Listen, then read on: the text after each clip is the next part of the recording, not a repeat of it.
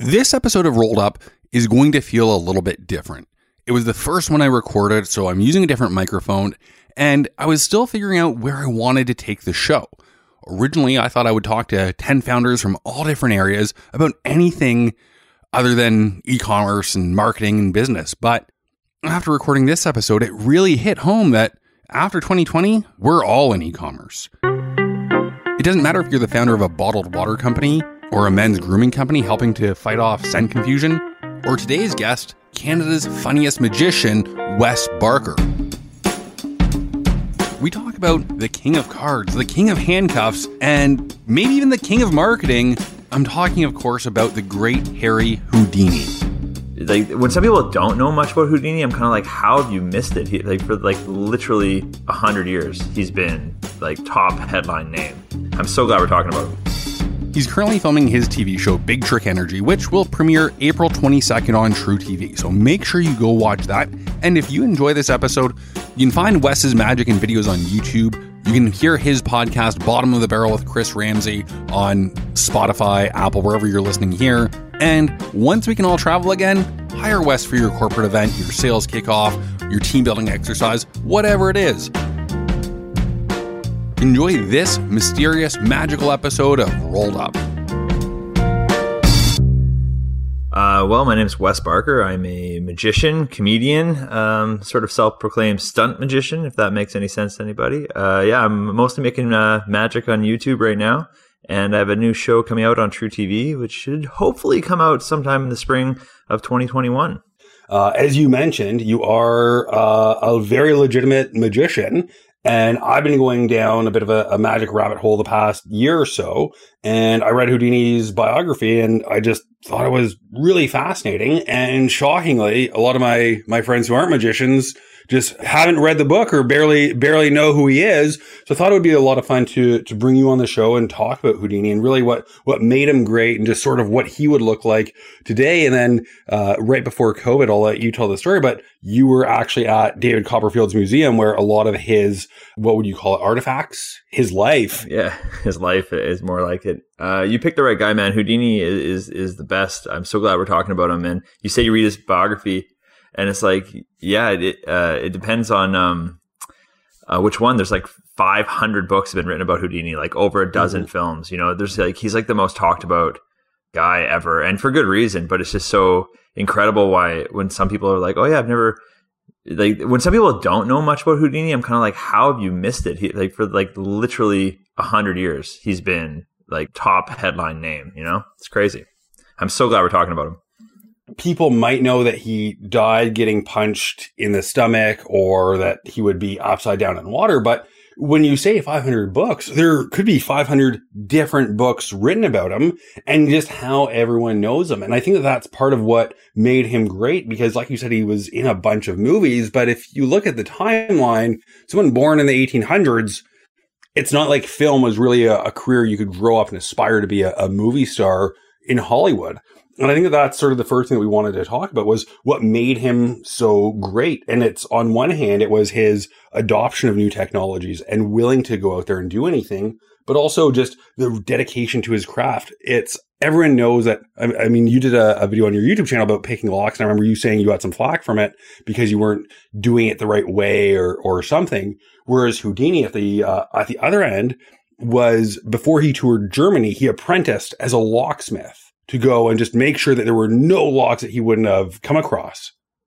He was notorious for like over researching things, and he was like also the guy that was you'll see like people doing escape artist stuff now or whatever, and they're kind of like they learn the techniques maybe or enough of them to kind of do it for a show. But Houdini took it to his whole life. Like he was always the peak of physical fitness, and he would study every knot, every lock, apprentice with people, and he would really go above and beyond.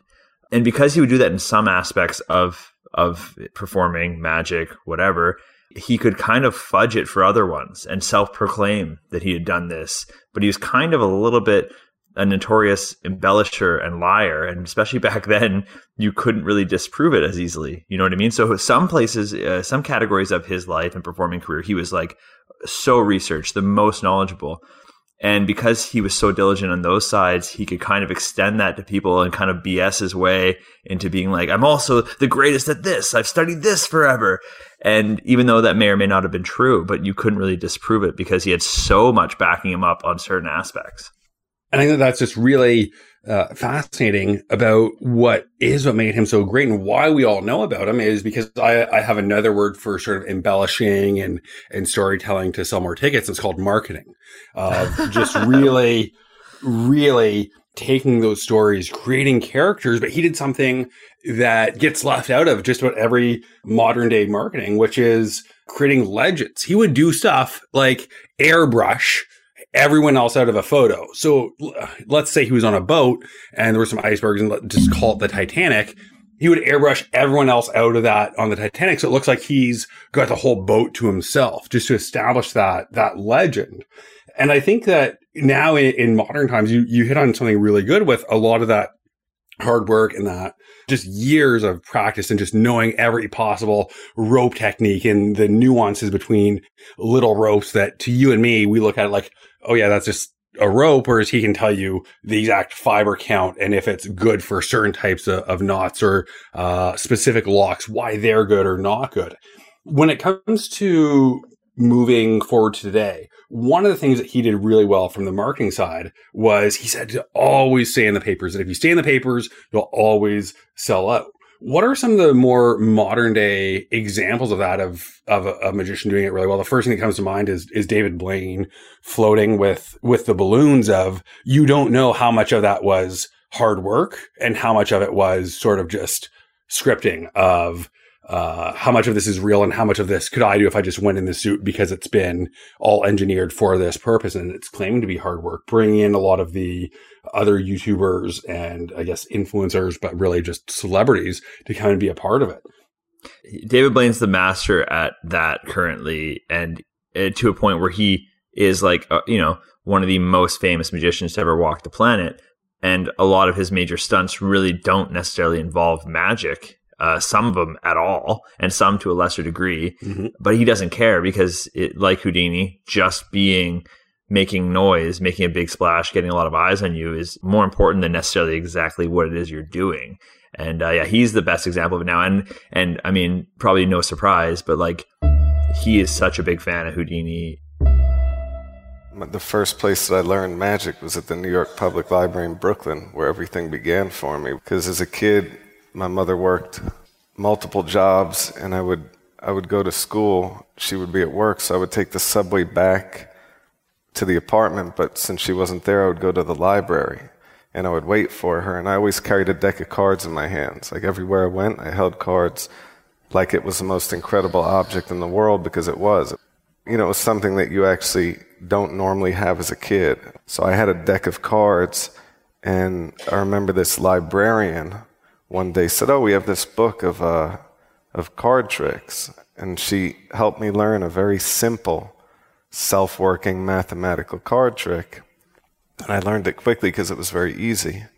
And when my mother came to pick me up, I did this to her, and she jumped around like she had seen the most amazing thing ever, which she continued to do for the rest of my life. What was the book?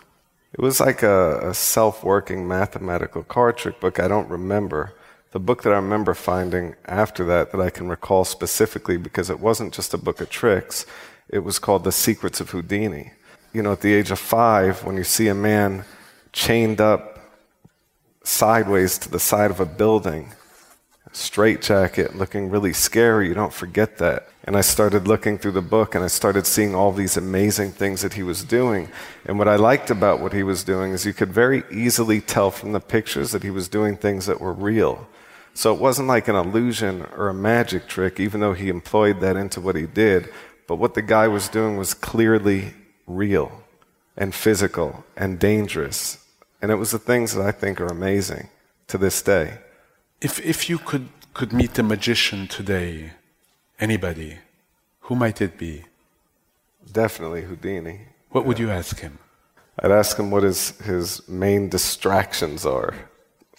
Because he really worked. He was a workaholic. And I'd ask him what he wishes he did differently. I'd ask him what his vices are, what his temptations are, what his training schedule is, what he ate. I'd ask him if he wants to learn how to hold his breath much longer. I could teach him. Yeah, he'd be my top choice. I would honestly say David Blaine's the most knowledgeable person in the world on Houdini. Like, he is like pretty obsessed. Which you don't even really think about, but it makes sense to study someone who is the best at your craft. And when did the first David Blaine special come out? Was that the 90s, like 97, 98? It feels... You know, honestly, I don't know, because he's sort of always been on the scene for me, just given my age. I remember when I was 19, which would have been, you know, like 2005, I saw a David Blaine special, and he was pretty young. It looked pretty new. So he must have been around a few years before that. But I'm sure it was in the 90s. Must have been. There are a few on Netflix, and it just looks like late 90s, early 2000s, just the way people are dressing. And it's pretty impressive that he's been able to sustain a career and be so mainstream for 20 plus years. And just like Houdini, staying in great physical shape, the jumping from 25,000 feet or the height with the balloons, like I could not do that in the physical shape that I'm in right now. And David's significantly older than me. So just studying the body and the breath of just going to those extreme lengths, the same way that Houdini studied German locksmithing, David Blaine is probably studying human breathing and the breath to control it. So you saw it in the special where, yep, exactly. Like I could go hold my breath underwater like Casey Neistat did for 4 or 5 minutes, but then it takes years of hard work and training to be able to do it for 17 minutes underwater. And I think that makes it more impressive when you know exactly how it's done, to be able to say, I still couldn't do it. It is almost like a feat of superhuman strength at that point. Yeah, I mean, that's, and again, that's sort of exactly why David Blaine Houdini, like, he's the best modern example, because he very much embraces that. Like, a lot of the things that Houdini was doing, you know, back in the day were more just sort of physical feats and less magic trickery, or the crossover between actual physical challenge versus magic method. You didn't really know where one ended and the other one began. It's so interesting when you blur the line between actually doing something and pulling off a magic trick. And when the more you blur that line, the more of a superhero you seem like. And that's where those guys both do it. So, like, there's no one who does it better, because some of it is training and some of it is just lore, and like them spreading their own myth. Like, Houdini was known as the king of cards, you know, and the only person to call Houdini the king of cards was Houdini. You know what I mean? Like, yeah, he would put that on his posters, Houdini, king of cards. And okay, like, no one ever said that. He said that. It's like, I mean, it's like anybody who's willing to self-proclaim something loud enough and tell you that they're the best, you kind of have no choice but to believe it, especially back then. If you just saw it on a billboard, like on a big old poster tapestry hanging from the side of the theater, you'd be like, I guess this guy's the best, because you have nowhere to look it up. Even now, it seems like you could go on YouTube and just say you're the best, and some fraction of people will leave thinking, well, that guy's the best. And it's kind of crazy, because nowadays you could fact check it, but the amount of people that actually do, I don't think is actually very high. So the method still holds. It for marketing, I think, is just tell people that you're awesome. As long as you can back it up to some degree, you don't have to be the best. You can just say you are, and some fraction of people will believe that. No, absolutely. And if you boil it down, the farther away you get, the less you remember, and you just bring it down to one sentence. And you say, oh yeah, Houdini escaped from underwater in the middle of winter. People just assume that there was ice and all kinds of stuff. And if they hand that to you, just go with it. And similar to David Blaine, it's when you do so many insane things, it's, oh yeah, David Blaine, he held his breath for 20 minutes and he floated up to 25,000 feet and then jumped out of a bunch of balloons. Yeah, I remember, like, back in the day, Houdini tried to escape. I think it was like a beer barrel full of beer. Mm-hmm. And it's one of his, like, only real public failures. Like, he couldn't, because I guess they didn't really know well enough that the beer is going to, like, seep in through your skin kind of, and you're going to get insanely drunk by sitting in a barrel of beer. You know what I mean? Like, I guess they just didn't know. So he also invented butt chugging, is pretty much. But you know, like that, with that kind of failure, just sweep it under the rug, don't even acknowledge it, carry on, and just keep telling people you're the best, and nothing can ever hold you, and that you've never failed, even though clearly you had a very public failure. But even then, as you fail, he would build it up to be like, it took enough beer to to over intoxicate and kill 300 military men. Yeah. Was what it took to take down Houdini.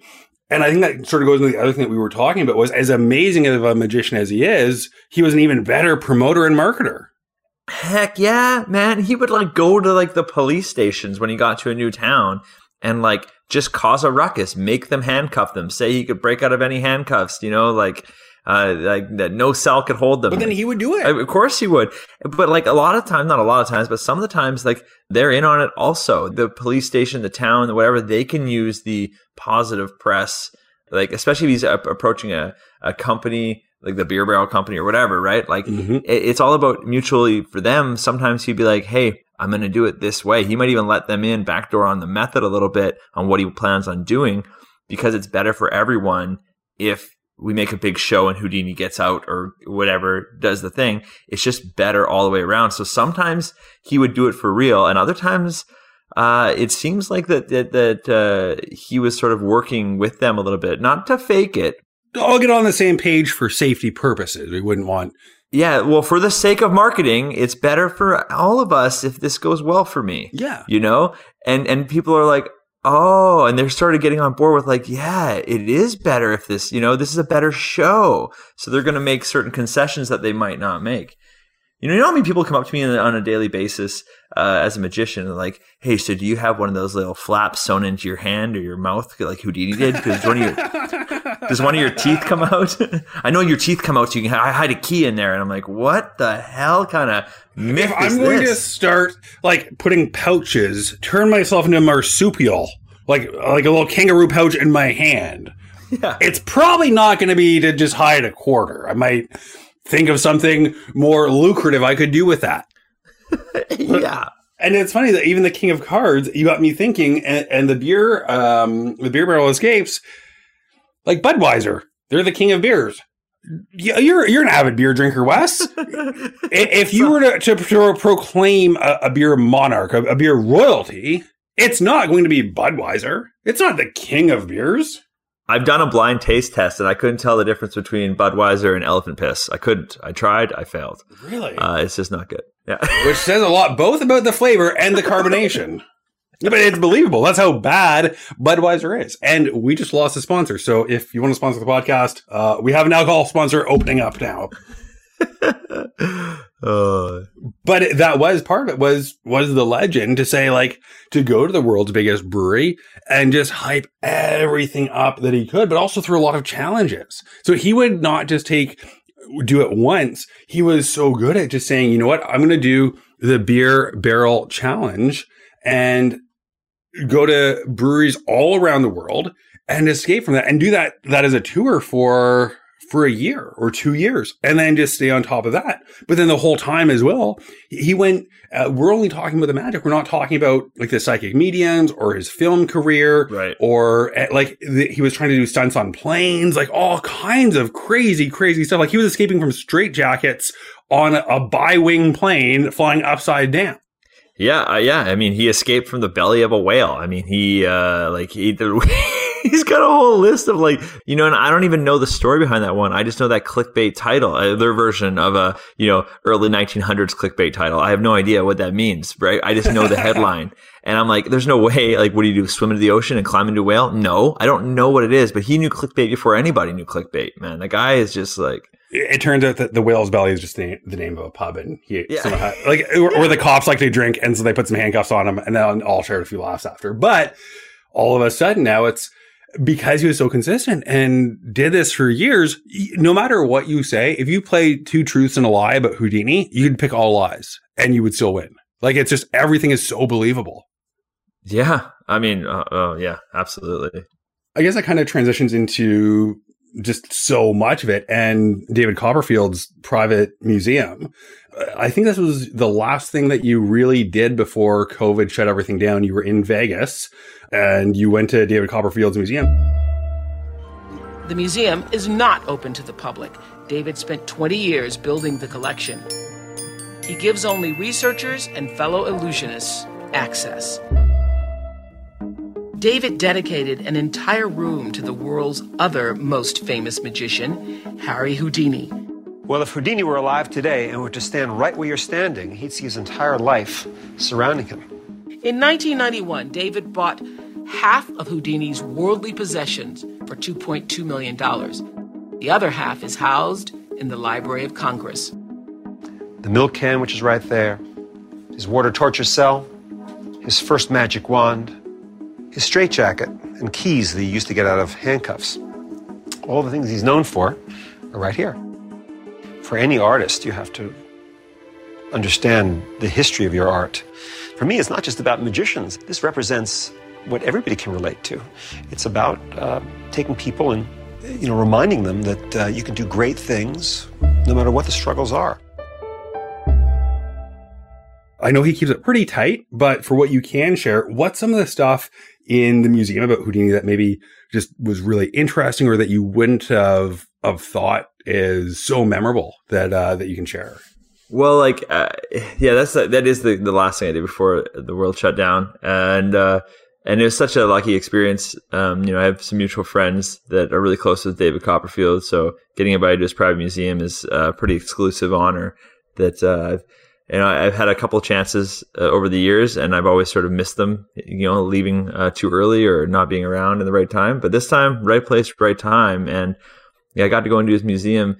He has an incredible collection from everybody, like every single magic thing that is amazing he has in there. And it is, I could spend a day in the first 5 feet, literally, and just looking at stuff. And it is just floor after floor and thousands of square feet. And not to mention you're walking around with David Copperfield, right? The living legend, explaining. Again, like we talked about David Blaine, we kind of just glossed over everyone. But again, for 20 years, he had a special touring around the world. And before COVID, he was still selling out his theater twice a night. Oh, yeah. Then no one works harder than David Copperfield. Not even Houdini didn't even work as hard as David Copperfield. I honestly believe that. This guy did 400 shows a year. What the hell? You're a billionaire. You don't need to do that. Like your retirement age. Yeah. Oh, yeah. When you have enough money to have your own museum, you don't need to work. You're doing it because you truly love it. I have to tell you this story real quick because I was recently I was in Toronto where I live and I was at the art gallery here or whatever, and they had a display on a special exhibit with all these posters and stuff from magicians over time, going like Robert Houdin and Thurston and Keller and, Carter and all these amazing old school magicians. And it was beautiful displays because that's all they really had back then was who can hang the biggest, prettiest, colorfulest, coolest poster with the best imagery. Mm-hmm. That would sell you tickets. But they also had a few things in there oh, look at this straitjacket from Houdini. And this is one of their prize sort of displays near the end of the exhibit of this Houdini straitjacket. And I was looking at it, I was like, oh, that's cool. It's maybe it's one of his, but I'm I've seen the original, Copperfield owns everything. I was in the museum, right? So he's got a bunch of old Houdini, actual handcuffs, a straitjacket, these old tapestries and, the water torture cell, all of these things. If it can be bought, David Copperfield's bought it and it's in this museum. And it's truly, that's pretty cool. The water torture cell. That's cool. Dude, it's so overwhelming. You think you're looking at something not real. You know what I mean? You think you're on set of a movie they're going to film about the history of magic, but you forget it's actually real life. David Copperfield actually owns this and you're actually standing next to it. As a magician, it's hard to describe it, but you have the coolest thing, even above seeing this old tattered straitjacket that you're holy crap, that kind of thing. Even above that, seeing these massive sort of tapestry style posters that would have been hung on the sides of the theaters and stuff. They're huge. And and then having, explained literally this is the only thing they had to advertise. So they would make them as big as they could, as colorful as they could. And it's so interesting to know that it's 100 years ago and they were still writing the copy they're using, it's so concise and it's so like self-aggrandizing and boasting, but it worked, and it still does work. Like calling yourself the most amazing, the greatest, the king of this, the king of that. It's amazing that it's lessons we sort of still seem to be relearning now. People now go, oh yeah, some people have to be taught it in a marketing class in business on what to say. And it's like, these guys already knew it 100 years ago. This is what you got to put on the side of the wall. Well, look at Penn Jillette too. Yeah. Like I'm a big Penn and Teller fan, and just Penn's patter, it's you do the Chris Voss masterclass or whatever it is, and it's just perfect to say things so concisely. And the stuff, like you said, that you're learning in a marketing class, these guys just figured it out without all that knowledge of just, you could take that copy and you could sell a show with that. So like after your show comes out, if you're touring, you could pretty much use the same poster verbatim and it would still sell, which is another item of just legend, is just timelessness and being able to stay classic for so long and so relevant. And this is directly taking a page out of Houdini's book. I started calling myself the funniest magician in Canada.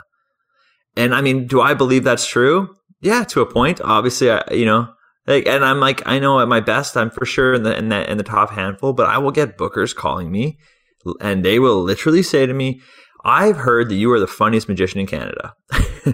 You know where they heard that from? From me, from my promo.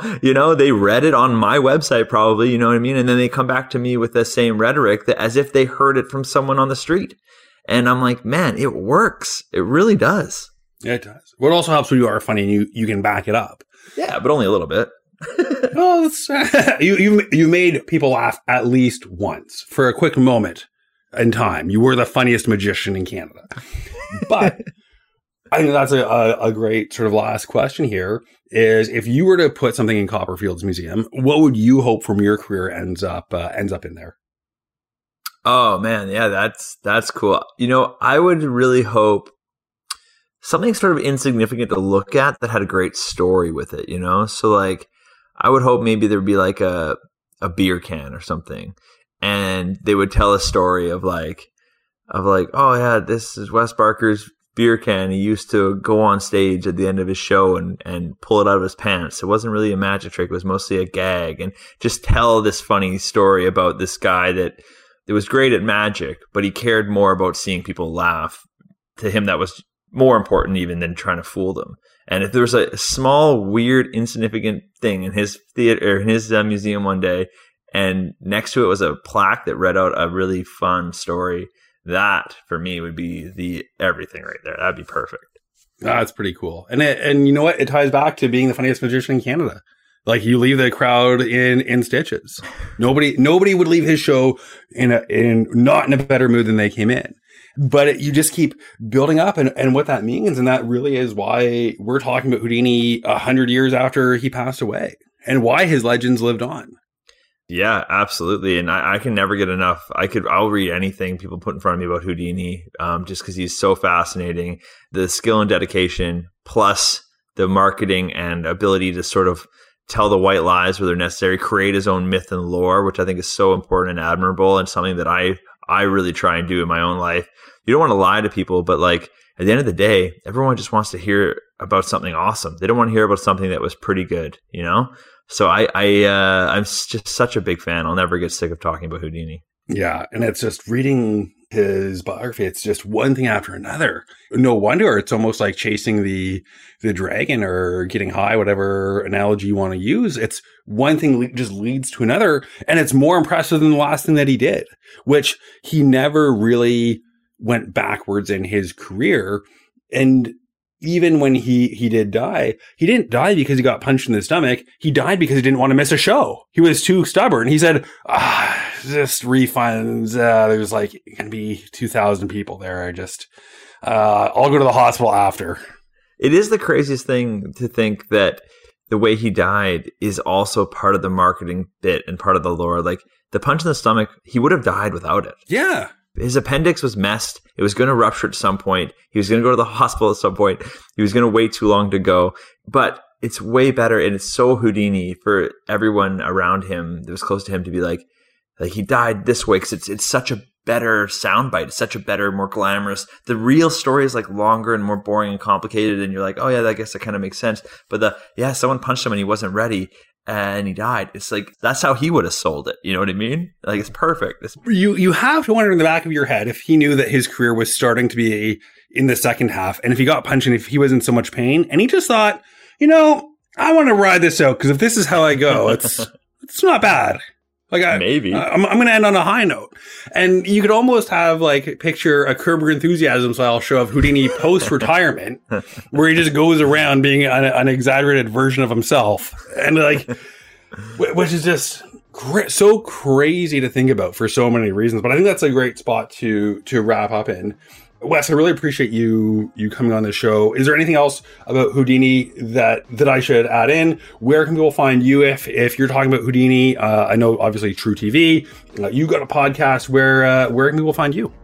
Yeah, so just check me out on YouTube, Wes Barker, and we have a podcast there, and I'm always posting videos every week. My podcast is less informative than this one. This one's got a lot of info. Mine's just more of a good time. You have to dig for the nuggets of gold, but please come join us. We talked about David Blaine. You had him on your podcast. So. That's true. Yeah, we randomly call David Blaine sometimes my podcast because it's good times.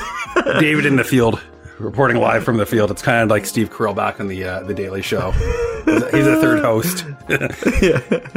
Yeah. Some of his input's better than others, but dude, this was an honor. I love it. Thank you so much for having me. It's gonna be a good thing you got going here. I love talking about this kind of stuff.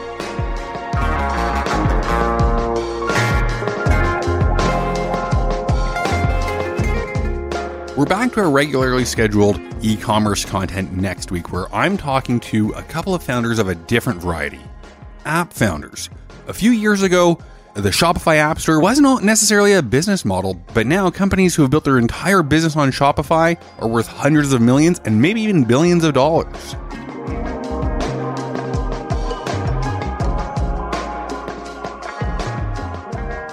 Next week, I'm joined by Ben Jabawi, the CEO and founder of Privy.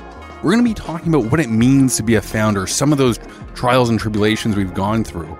And I explain the whole burrito thing. After that, join me and Nick from Shogun for a very special announcement. It's a pretty technical episode, but if you want to do your own magic and predict the future a little bit, we're going to be talking about headless commerce, which is going to be the big trend over the next 12 to 18 months. And we'll start to see a shift to headless commerce through the holidays in 2021. And it's going to be very mainstream in 2022. So make sure you're subscribed if you want to stay ahead of the curve and predict the future yourself. But until then, that bell means it's quitting time. I'm going to go watch a little magic on YouTube, and I'll see you next week.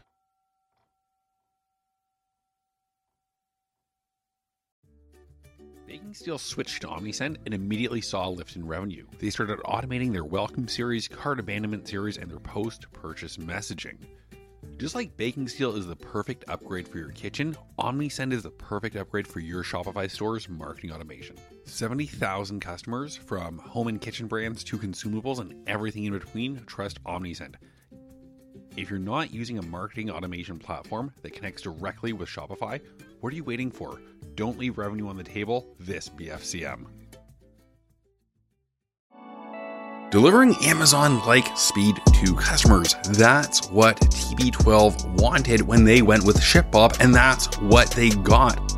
In addition to 25% cost savings since switching 3PLs to ShipBob, if the GOAT Tom Brady trusts ShipBob with his company, you should too. Head to shipbob.com, get a quote, see how much you could be saving while also growing your